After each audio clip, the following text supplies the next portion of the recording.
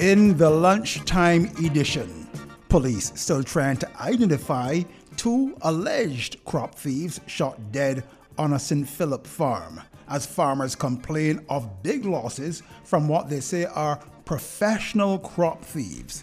St. Bartholomew Primary School remains closed today due to smoke from the airport incinerator. The BUT wants the problem urgently addressed.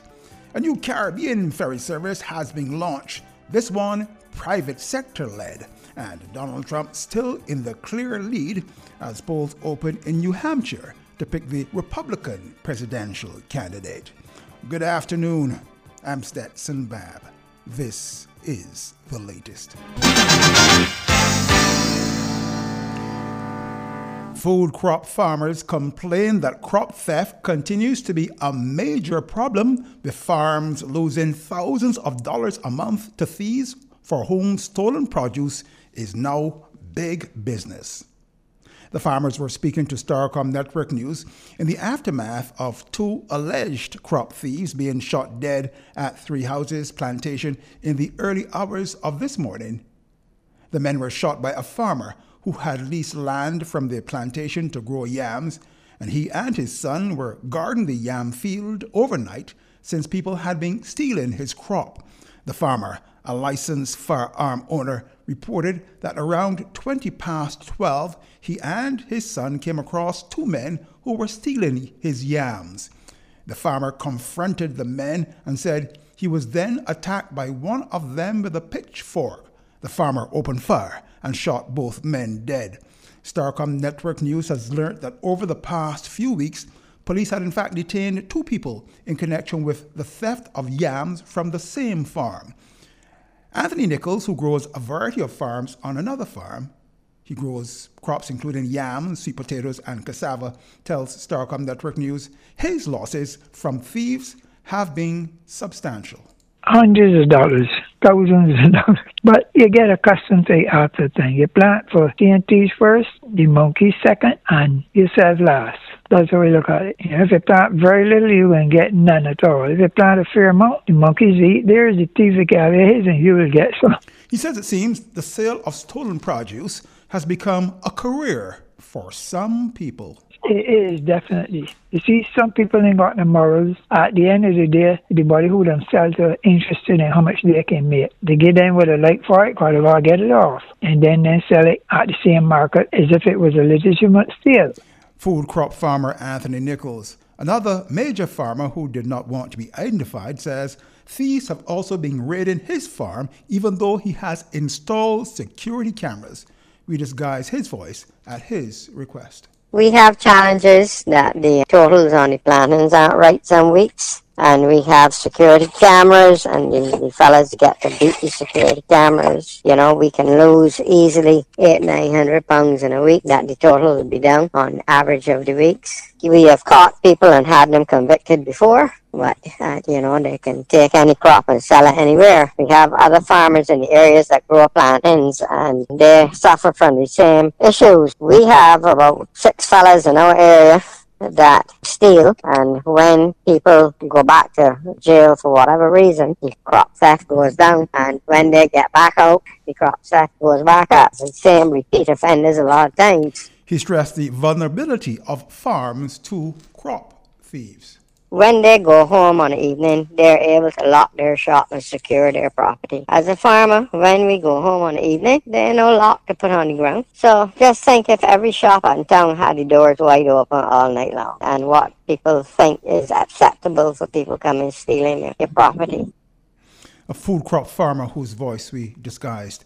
St. Bartholomew Primary School remains closed as students and staff complain of being affected by smoke from the airport incinerator. The school was forced to close last Thursday for the same reason. The first vice president of the Barbados Union of Teachers and chairman of its Occupational Safety and Health Committee, Julian Pierre, says a meeting was held over the weekend with officials from the Grantley Adams International Airport and the Ministry of Education to discuss a way forward. However, he says today the situation remained the same. Majority of the students, I would say at least 97% of the students at this time are not here. Most of the staff have left seeking medical attention. Students complain, other staff at the school also complain about feeling ill. Parents. Mr. Pierce says teachers will return to school tomorrow and monitor the situation, but he's calling for a swift resolution of the issue. They will come in tomorrow and further days depending on what is being done at the incinerator, because we can't predict what is going to happen on the day, which direction the wind blows, how much fumes come out, etc. It depends on their burning schedule. But obviously we know that persons will take their health, as priority and act accordingly. The BUT's Julian Pierre in the Lunchtime Edition.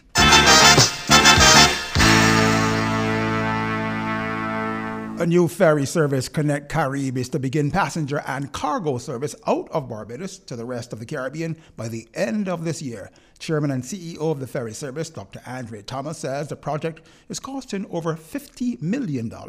Connect Carib intends to begin travel to up to 7 countries in the Caribbean. This morning, during the official launch, Dr. Thomas provided an outline of the project. A project like this, over the term of the project to really implement it, you're looking at a project that would exceed $50 million. I don't get the exact figure, but it will exceed that. Okay, in terms of implementing that. We apologize for the quality of that extract. Dr. Thomas says the ferry service will initially employ up to 270 people. A separate ferry project being undertaken jointly by the governments of Barbados, Trinidad and Tobago, and Guyana is also to be launched.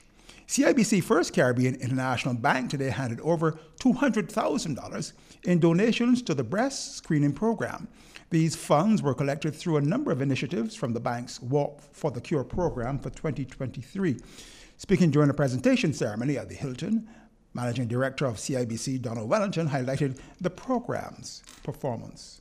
Overall, those activities have given us a generous total of over 200,000 Barbados dollars, which we will present later to the breast screening program and Barbados Cancer Society. This is our direct contribution of everything that we raised in 2023, and this is a very similar amount to last year. When the regional tally is calculated, it will be much more, as the bank mounts walks in every single territory in which we operate. And so far, regionally, the bank has raised in excess of $3.5 million over the past 11 years for this cause. Medical coordinator of the breast screening program, Dr. Shirley Jagru, explained how the funds will be used. The present PAC system at the breast screening program is now 20 years old. It's full, and with the updated 3D new tommogram machine, which requires more storage, the need for a new PACS has become absolutely necessary. Your donation today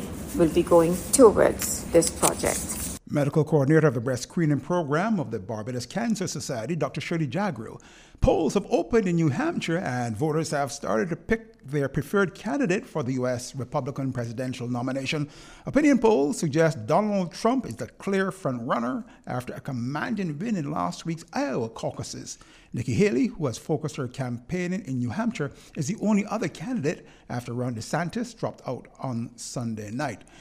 The Israeli army says 24 of its soldiers were killed in Gaza.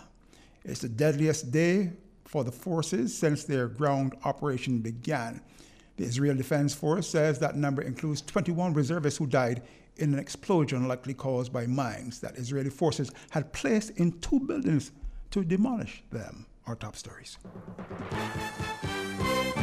Police, up to news time at least, still trying to identify 2 alleged crop thieves shot dead on a St. Philip farm in the early hours of this morning. Other farmers complain of big losses from what they say are professional crop thieves. St. Bartholomew Primary School closed today due to smoke from the airport incinerator. The BUT wants the problem urgently addressed. A new Caribbean ferry service has been launched, this one private sector led. And Donald Trump still in the clear lead as polls open in the New Hampshire Republican presidential poll. Select a nominee, that is.